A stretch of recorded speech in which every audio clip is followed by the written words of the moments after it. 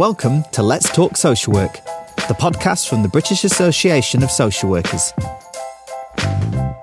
This is space for conversation, discussion with social workers, the individuals they support, and colleagues working in related professions. We consider the key matters affecting social workers as we explore contemporary issues with a focus at the local, national, and global levels. Welcome to Let's Talk Social Work. My name is Andy McClanahan, and in this episode of the podcast, my guests and I will be discussing family group conferencing, what the practice is and how it can lead to improved outcomes for children and families receiving support from social work services.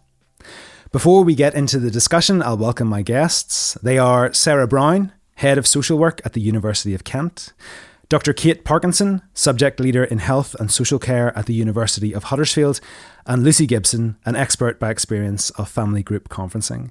Sarah, Kate, Lucy, welcome to Let's Talk Social Work. You're very welcome. How are you all doing? Yeah, good, thank you. Good, thank you. That was Sarah first, that was Kate second, is that right, Jess? Yes, that's right, yeah. Lucy, how are you? I have a sore throat, so I apologise if I don't sound very well, but I'm very glad to be here. Thank you for joining us, despite your sore throat. Where is everybody? Sarah, where are you at the moment? So I'm in sunny Medway at the moment. The sun is shining. It's a beautiful day. Medway is in Kent, yeah? Yes, well, it's a unitary authority of Kent. Yes. Okay. And Kate, where are you? So I'm in my office at the University of Huddersfield. And again, a lovely sunny day. Yes, your new office. My new office, yes. Yeah, absolutely. Congratulations on the new post. Thank you very much. You're welcome. Lucy, where are you? I'm in Canada and it's very snowy here. You're in Canada? Wow. Whereabouts in Canada? Just south of Calgary, Alberta. Okay. So near the Rocky Mountains. Pretty far very west. Beautiful. Yes. Lucy, but I'm guessing you're not originally from Calgary? No, I've been here 12 years, but my family is in Oxford in the UK, and that's where I had my experience with a family group conference. Thanks for joining us, and thank you for agreeing to share some of your experience with us, Lucy. Now, to start us off, Sarah, it would be helpful if you could provide us a brief overview of what family group conferencing is. I'm aware that not all social workers will know what it is, and we'll obviously have some non-social workers listening as well that haven't experienced family group conferencing. So, in a nutshell, what is a family group conference? Well, in a nutshell, it is a forum where decisions are made. But I think it's important to also understand the ethos, which is about that families have strengths and families have a right to make decisions about things that affect them. So the purpose of the family group conference is for the family to identify people around them who can come together and make plans for vulnerable people, because they're the best placed people to know what that person needs. Now, my experiences are in childcare, but I'm sure as we talk through this podcast, we'll hear about other ways in which family group conferences happen.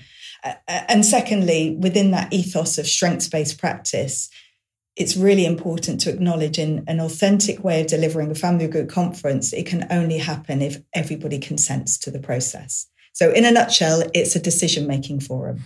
Thank you, Sarah. Now, we're going to talk in a bit more detail with Kate later on about the different steps and different stages of a family group conferencing. But just before we get on to that, again, very high level, can you give us just a very brief overview of the process and how it works? Yeah, so the process is that I'll talk about children because that's my experience, but a child is identified as that there are difficulties in providing care for them at that moment in time. And so what will happen in my experience is that a social worker will contact us and say that a family group conference needs to happen. So the process that will happen then is that we visit the person who's got responsibility for that child and talk about who there is in their network who might be able to support them. And so we talk about wider family members as well as friends, family, etc. So Kate will talk much more about the preparation stage, but that's effectively a very long part of the process. So you are meeting people, relevant people in a child's life, which can come together and support in that decision-making process. So after you've done that and you've visited all the family and friends that are relevant to that child, you will hold a family group conference where there are different elements such as information giving, private family time, and developing a family plan, which can then be reviewed by the people in that meeting. Thank you, Sarah. And you said earlier that the purpose is it's to place the family at the centre of the decision making. Is that correct? Yes, that is entirely correct. Well, it's to place a child at the centre of the decision making, and the family and friends around that child who can help support and give caregiving to that child. And that's in the specific context of children's services, but family group conferencing will be used in contexts other than children's services. Isn't that right? Yeah, absolutely. It can be used in lots of different contexts. Different contexts include working with adults with safeguarding concerns, and I know Kate's got lots of experience with that and has written about that. Also be used in mental health contexts. It can be used in the context of contextual safeguarding of children at risk of exploitation. It can be used in the learning difficulties context as people are seeking asylum context, loads of different contexts in which it can work in. It has largely been used in the children's safeguarding process, but I know the ripples are starting to go out much further in restorative justice as well, as another example. Yeah, I was going to say, I have a colleague who works, she's a real advocate of restorative practices and works in criminal justice in her background. It's a technique that's used in that context as well. Thank you, Sarah. That's really helpful to kind of expand it out a little. The next question I want to ask is, how are they used? I mean, is a family group conference, is it a direct alternative to a child protection case conference? That is a very good question. And I would say it depends where in the world you live. In the UK, my experience is no, it is not used as an alternative to child protection, but in other parts of the world, it is. It is largely used in the UK in a statutory process at PLO stage, at the public law outline stage. Most of those working with children at the PLO stage will be required to undertake a family meeting before proceedings take place. But it's up to the local authority on how that is achieved. So in some areas, it will be achieved via a family group conference, but that's not consistent across the UK. Some are using different techniques to achieve this family negotiation and discussion, such as family circles, family network meetings, but they are not family group conferences. Thanks, Sarah. Now, Kate, I want to move on and I want to talk about the reach and who's involved in terms of participants in family group conferencing. Is it restricted to members of the nuclear family, or can grandparents, aunts and uncles and so on be involved? Yes, so for the purpose of a family group conference, we're really talking about a broad definition of family. And essentially, we're talking about a social network. So it's people who are important to the individual or the family who are at the centre of the family group conference. So important people can include, yes, they can include extended family, aunts, uncles, grandparents, but also friends, neighbours and other members of the community. So it's essentially down to the individual who they want to invite to their FGC. Okay. I wasn't actually planning on asking you this, but I'm going to ask you anyway. Does that mean the title family group conferencing can be a bit misleading? Could it be more appropriately titled? I liked what you said about social networks. That was helpful. That's a really interesting question. And I suppose it depends upon what, the kind of social construct of family and what your definition of family is. And there's many cultures that would have a much more broader definition of family than just the nuclear family with parents and 2.4 children. So in some cultures, family means a whole community. And a whole community has responsibility for caring for a child within the community. So I guess with regards to the British context, it could be quite misleading, but it does depend on what your definition of family is, to be honest. Absolutely. No worries. I'm thinking two World Social Work Days back, we did an episode on Ubuntu and the concept of, that was, the much wider kind of social networks as you were describing. Absolutely. So it takes me back to that. Thanks, Kate. Now, Lucy, we've heard about the aim of the process, putting the family at the centre of the decision-making process. Now, it's a process that you have been through, and I'm keen to know a little bit about your experience of being involved in a family group conference. Can you tell me about the context that you were involved? Yeah, I'm an auntie of the child who was the subject of the family group conference, and And the social workers had reached out to extended family to ask how they could help when the parent was unable to cope.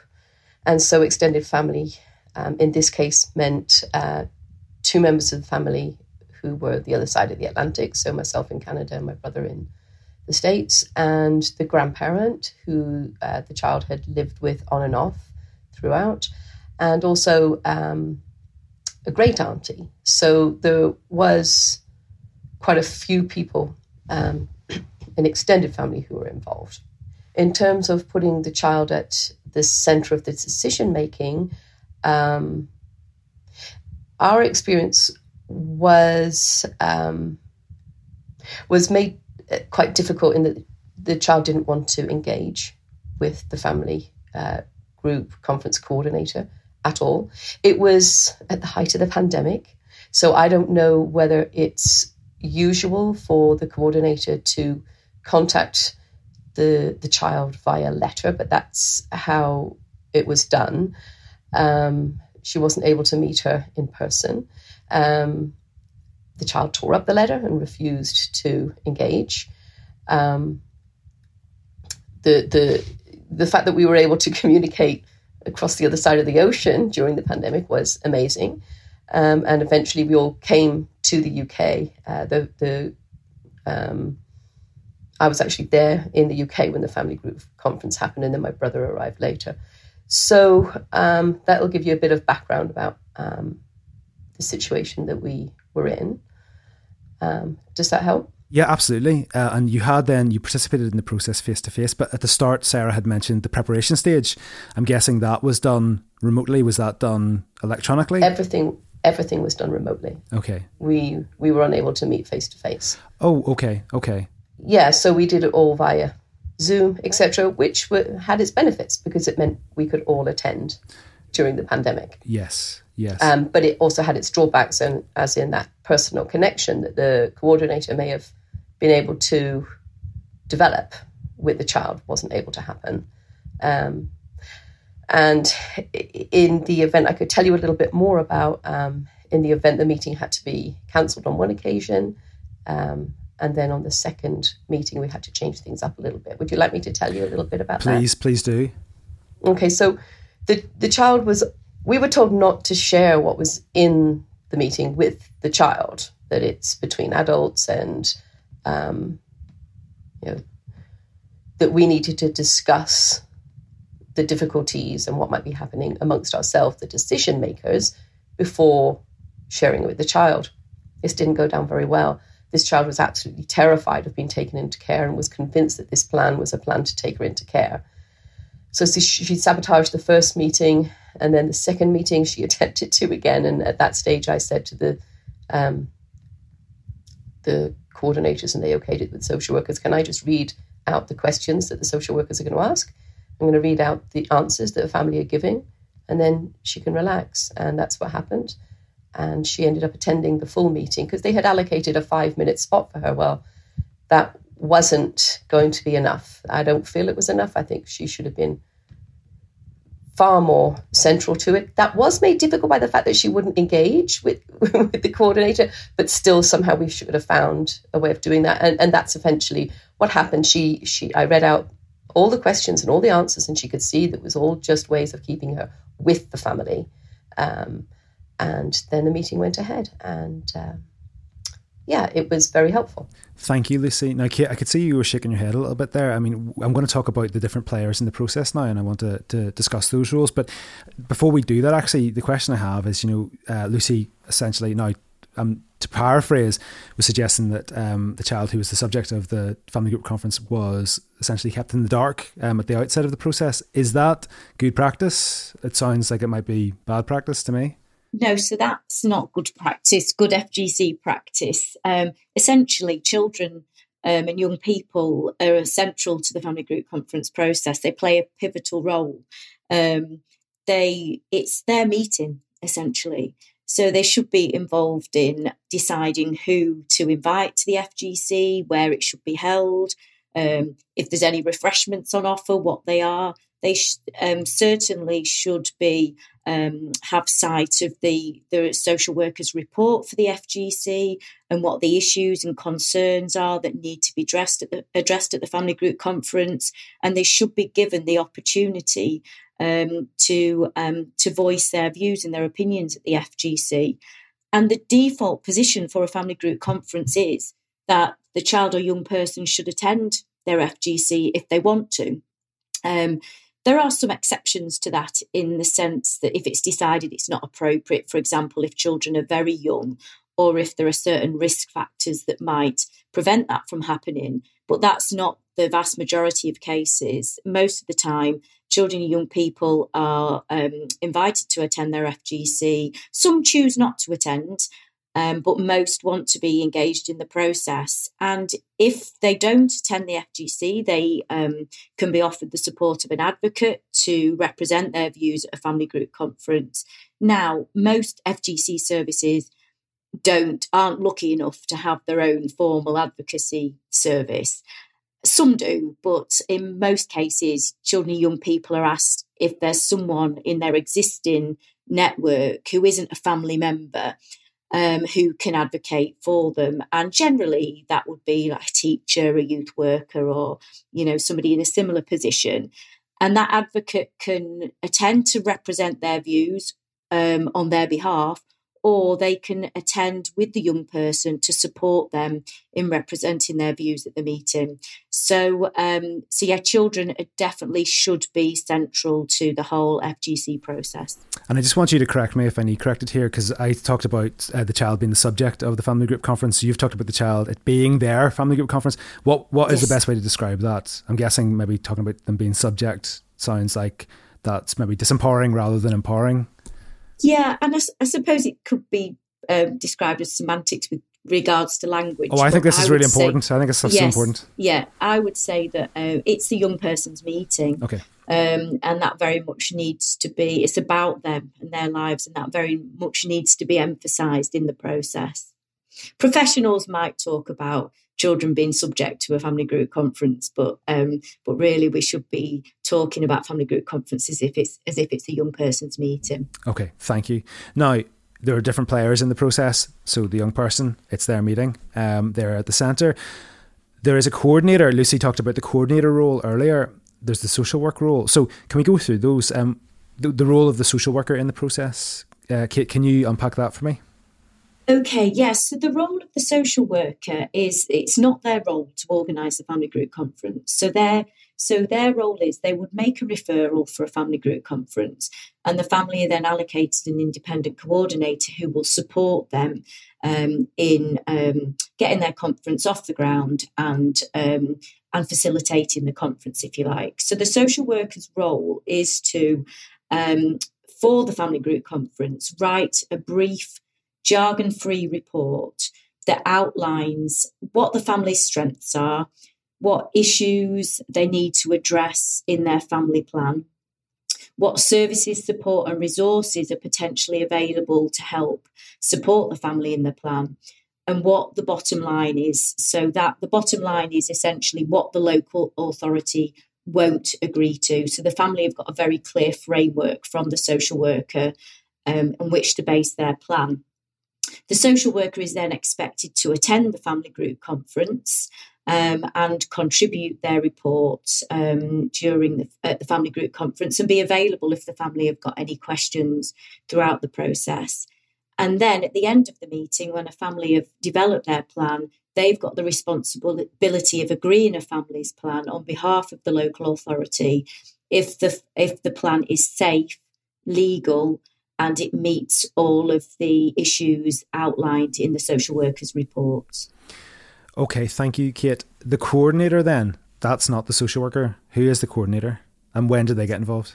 Okay, yes, so that's a good question. So the independent coordinator is somebody who is independent from decision-making processes with regards to the family whose FGC it is. So independence is, can be quite a murky kind of term, really, because actually a lot of the time independent coordinators are employed by the local authority who employs the social worker, but they're independent from decision-making processes. And their role is to facilitate the FGC, work with the family, support them, prepare them for the family group conference and the professionals who are going to be invited to the family group conference, and essentially chair the meeting and support a family to develop their family plan.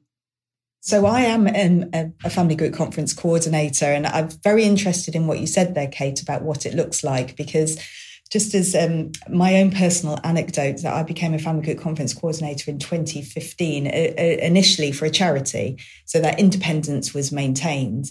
And what's happened now is that the local authority who used to commission us have taken it in-house. I'm not sure of the reasons, and maybe this isn't the arena to discuss that, but we talk about that murky world of independence. This is where it gets a bit troublesome, because I can see the the computer database with all the information about the child and decisions that are being made, but I've got to maintain independence. So that creates a difficulty for me and keeping my boundaries clear, but also it's very hard for families and children to understand my role when I have a badge with the local authority's name written on it. Because I have to say, I am not your social worker. My role is very different, but I'm sat there with the badge from the local authority, which their social worker comes from. So it's maintaining that independence, particularly when you've got that more tricky, murky water, as Kate mentioned, is much harder. But you can only support this rights-based, family-led, empowering practice if you do not have any responsibility for decision-making around the child. And so this is, and I am a social worker by practice. I come from social work. It's also been an ethos change for me, having a different role, moving away from being that person who makes decisions. And I'm not saying it's easy, not because I'm a control freak, but I'm not saying it's easy moving from the person who makes the decisions to the person that facilitates decision-making within the family. But it's a vital ingredient of that empowering family-led process. I think it was very difficult for our coordinator to impart that information to the child concerned, because the child just presumed, well, you're just another social worker. And that is one of the reasons that she just refused to engage. And I don't know how we overcome that. Certainly, I think it was made more difficult in our situation because of the pandemic. It was very remote and very difficult to establish. So I think you've already hit the nail on the head, to be honest, Lucy. It's about relationship. Mm-hmm. And the time it takes me to build up a relationship with a family where they trust what my role is and what I'm going to be doing. Yeah. It takes more than just one home visit. It takes a lot of time. Yeah, and certainly the relationship between the extended family and our coordinator was great. Yes. It was great. She was able to facilitate, successful meeting. And that was, again, amazing considering we were on different sides of the world at the time. Yeah. Yeah, I mean, I've had to work through the pandemic as a family group conference coordinator, and it has had significant challenges on my relationship with children and families. However, I have hosted family group conferences similar to you with people in different time zones, different parts of the UK even, and got perspectives and views from people that probably would not ever be able to make that journey. Right. So a slightly hybrid model isn't a bad thing, right. I think. Where geography is concerned, but equally the face-to-face relationship, as you have already correctly identified, well, I agree with you, yeah. is an absolute key part of this process working effectively. Yeah. Sarah, you'd mentioned about the relationship building, and I'm presuming that is done essentially in the preparation phase.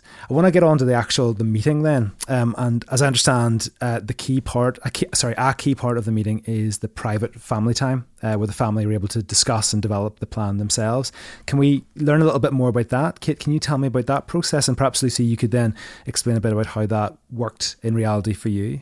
So, private family time is one of the different stages of the family group conference. So first of all, you have your preparation stage, which Sarah's already discussed, which is the lengthiest stage of the process. That's everything that happens before the meeting, and can take on average about 4 to 6 weeks to make sure that everybody who's attending the meeting fully understands what's been asked of them. Then when you actually get to the meeting, there's a number of different stages. And one of those is the first stage is the information giving stage, where the social worker shares their report for the FGC. And if there are any other professionals there, they can share the information that they've got. And then the family have a chance to ask questions of the professionals before they then move into the key part of the process, which is the private family time. And that essentially means that all of the professionals leave the room and the family are left alone as a family to develop their family plan. Now, initially, the family group conference coordinator would stay in with the family just to make sure that they've fully understood what's been asked of them, just to check out if they've got any last minute questions and make sure that they've got everything they need. But the independent coordinator will also leave the family to it as well. They'll be on hand if the family have got any questions, and they might pop their head round the door, every half an hour or so to just see how the family are getting on. But it is essentially the family's meeting and the family's process. So the family, we have faith in the family to communicate with each other as they would as a family and develop a plan which meets their needs. And Lucy, what Kate has described there, does that reflect the experience that you had? Yeah, it does. However, when it actually came to our private family meeting time, we had already discussed it as a family. And so there wasn't anything really new that came out at that time. We already knew what our plan was because we had been prepared previously by the coordinator about what was going to be asked and what our responses are likely to be. And so we already knew what we were going to say and nothing had changed. Okay, and is that often the case, Kate, Sarah, that the discussions have actually happened in advance? Quite often that can happen, but equally sometimes, quite often as well, there are additional family members that wouldn't normally be part of the close group that can offer something to the discussion as well. I mean, I've been in family group meetings, conferences where the private family time has happened and it's taken 20 minutes because probably there's been chats beforehand, as Lucy's mentioned. I've hosted them where they've gone on for 3 hours. You just never know and what things are going to come up because these are very informal processes. They're not led by the formality of child protection meetings. They're fluid. They have to meet what the family wants and they're not rigid according to templates and structures. They're about a family, as we all would with our families. We sit down and we have a conversation, and sometimes that can be quick, but equally sometimes that can be quite protracted. Absolutely. Sarah's just mentioned child protection conferences there. And I think it's quite significant, really, the difference between a family group conference and a child protection conference. So, for example, a child protection conference will often have a confidential slot in which the family members who are at the child protection conference are asked to leave, whilst the professionals discuss the family and their business. And however, the private family time kind of flips that on the head and says to the professionals, we're going to discuss our own private family business and you're not allowed in the room whilst we're doing that. And I think that's extremely empowering and really significant. But Kate, what happens if the family is unable to come to an agreement during that private family time discussion? That's a really good question. Research suggests that by the time we get to the family group conference, most families are able to come up with an agreed family group conference plan.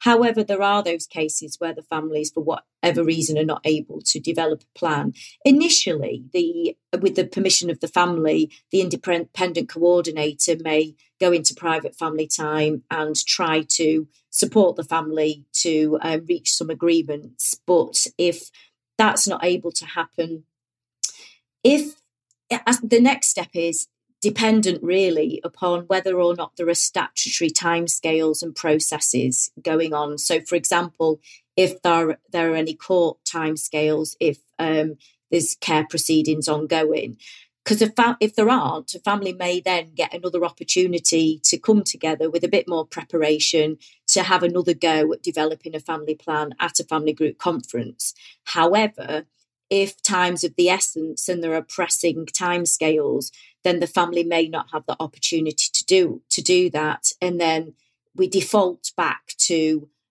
traditional decision-making processes in the child protection context. Anyway, Sarah, you want to say something about that thing? Yeah, I suppose I just wanted to go back to what I mentioned at the start, which is that this is a voluntary process, ideally. It's a voluntary process and consent is given for this process. And therefore, if a plan's not made, is that a decision in its own right, maybe? But as Kate has rightly pointed out, when it's used alongside statutory processes, it gets a little bit, those issues get a bit intertwined. But not having a family plan is a decision in its own right. But equally, as Kate said, flexibility is the key here. Giving people time out, coming back again at a later date are all things that we would want to facilitate to enable families to get a plan, because this is about the child or children, and we want to facilitate that as much as possible. In our case, we were asked to make a short-term, medium and long-term plan.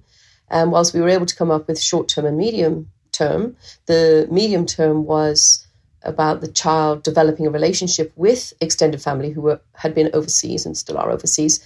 And really the long-term couldn't be decided until that medium-term had happened. So we weren't able to give the long-term plan. And that was okay. The social workers were okay with that. Okay, so in that context, can it be a sort of an iterative process where you can have a family group conference? Can you come back to the process then later in the context that Lucy's talking about? I really wish that we could have an extension of our family group conference. I'm not quite sure what happened. When I had called the social workers a few months after the family group conference, when plans didn't go exactly as we'd wanted, the child ended up temporarily back into care. And I phoned the social workers, and there was a new social worker, and the new social worker wasn't aware of our family group conference and who was involved. And that hasn't been followed up. We haven't had, to me, ideally, we should have had one every 6 months or every year to see how are those relationships developing, what are the needs now of the family, because it's a fluid situation. And I think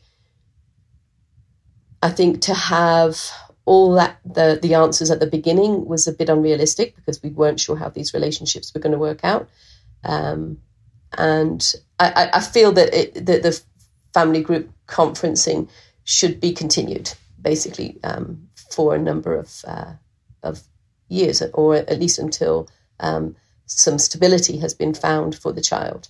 That's really interesting to hear, Lucy, your views. When I first started doing FGCs a while ago, it was quite unusual to offer a review, but we're doing it more and more now. Families want a review. They want the chance to come back and speak about how the plan is progressing. So it's interesting you say that, because I'm hearing and I'm planning more reviews than I ever have done before.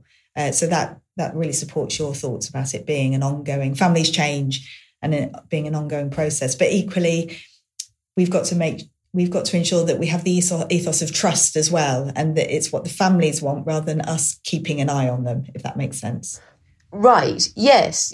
And I think certainly from our point of view, from the extended family's point of view, there was complete trust there. We really wanted and needed the support, not only of the family group conference coordinator, but actually of the social workers and the care system in order to support this family. So there's something in that though as well, with Lucy saying that, in terms of the high turnover of staff, particularly in children's services, and the impact that then can have in terms of the families and children that are working to support.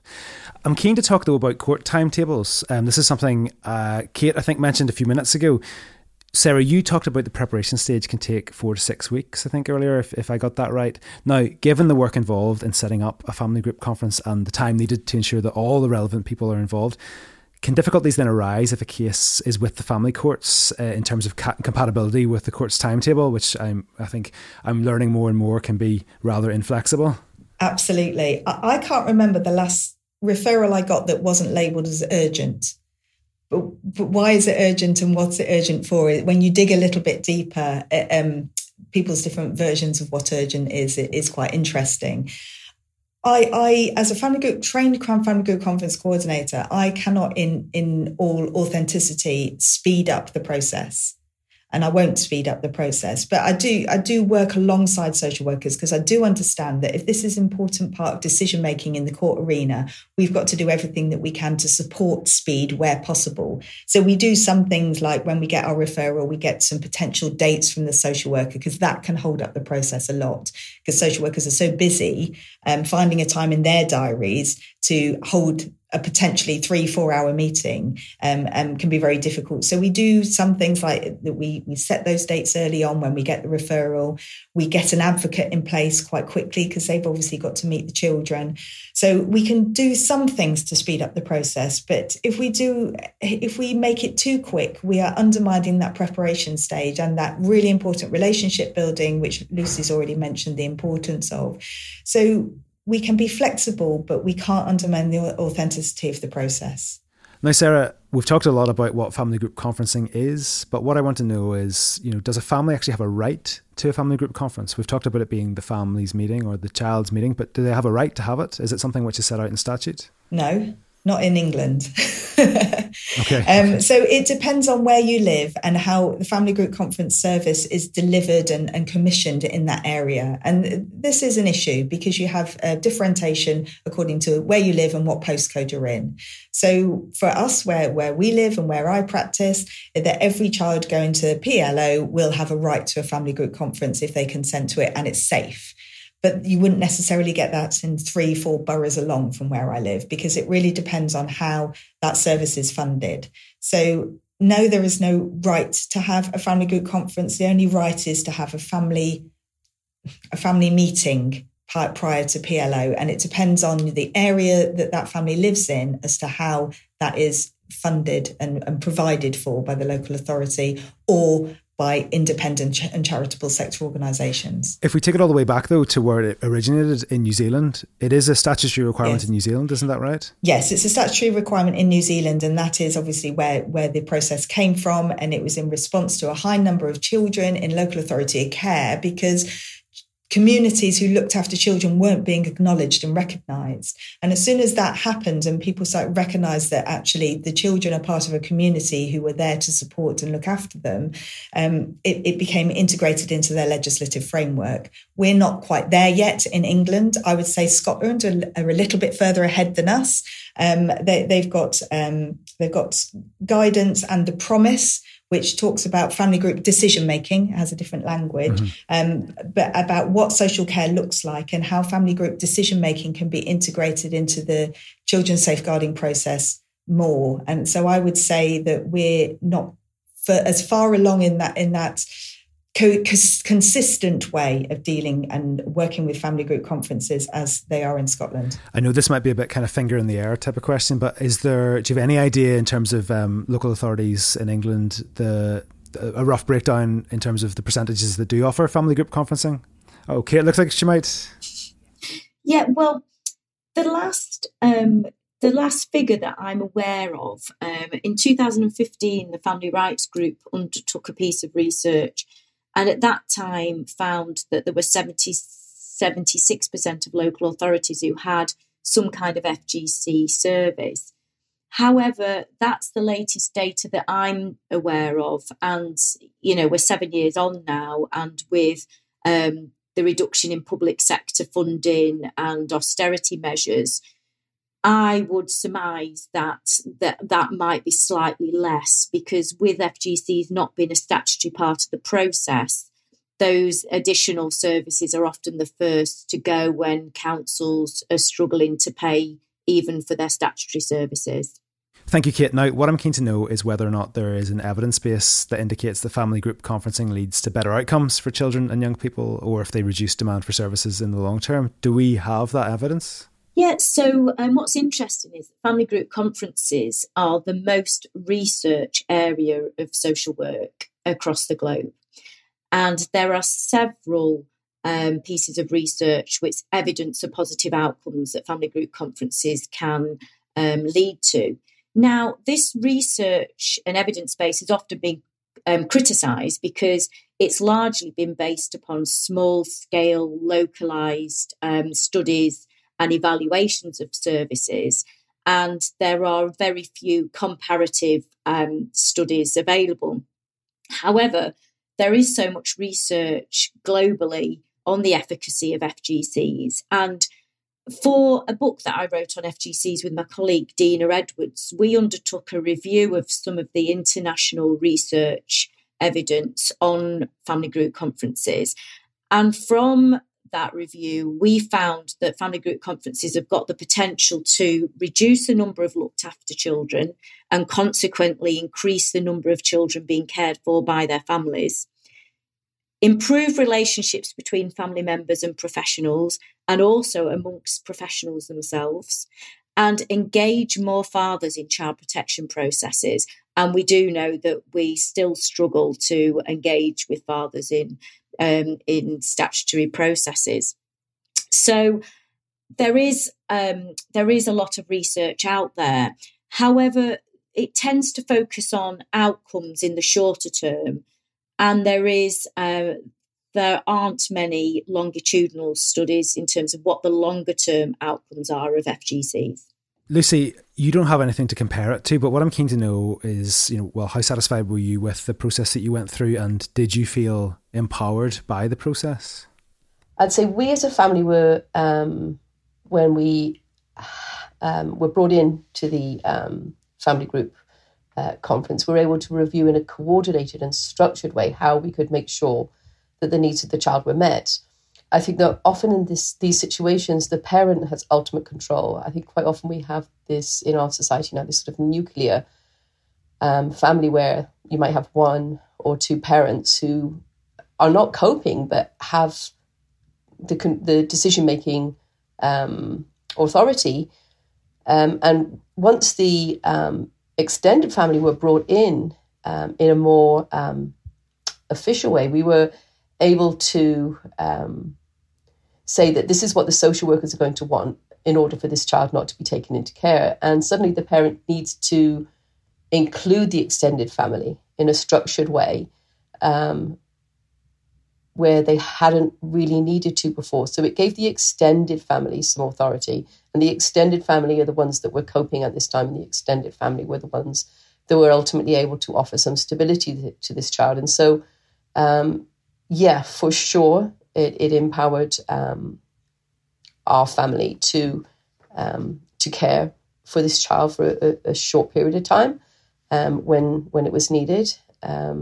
I think not only did it empower us, but actually it made us more accountable, because we then had to come up with a plan and think about it and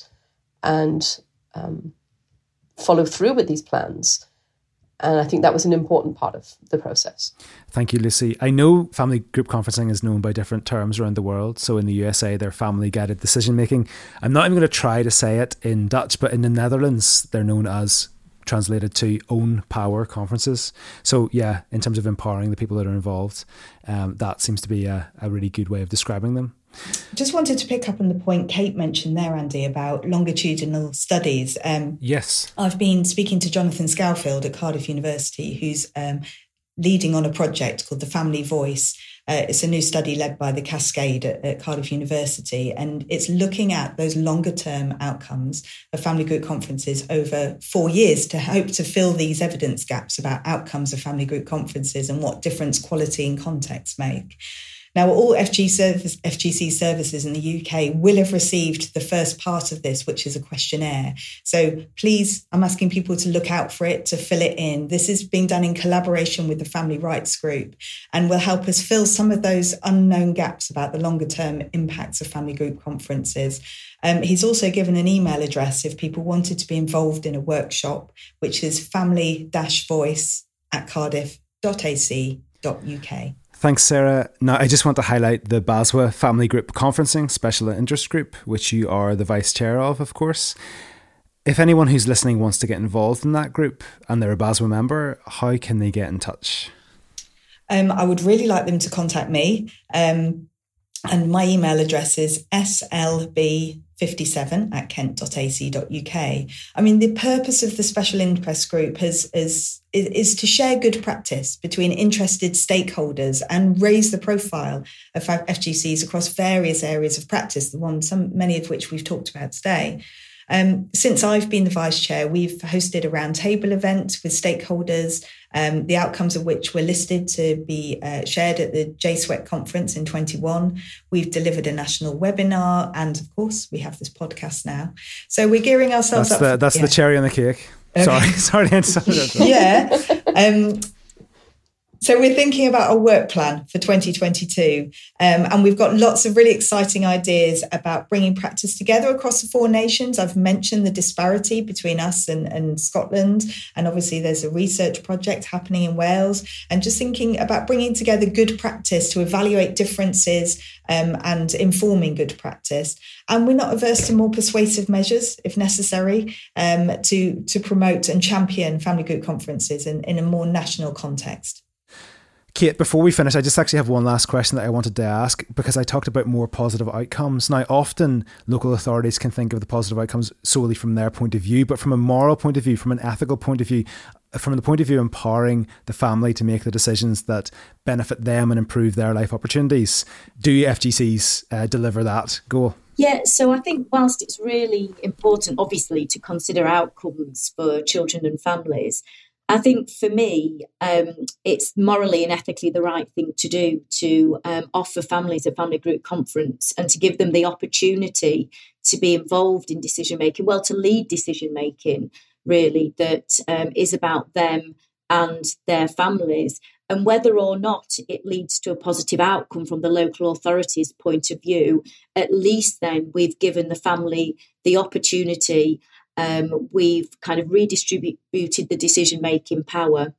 And research has suggested that even when families don't get the outcome that they want from a family group conference, they say that they welcome the opportunity to have their say. They've often felt listened to for the first time by statutory services. So really, for me, it's about it being just simply the right thing to do, and is, and fits in with and is congruent with social work values. Thank you, Kate. Kate, Sarah, Lucy, thanks so much for joining me on Let's Talk Social Work. It's been great to spend an hour with you. I've really enjoyed chatting to you. Thank you. Bye. Thanks very much. Bye-bye. Thank you. Bye.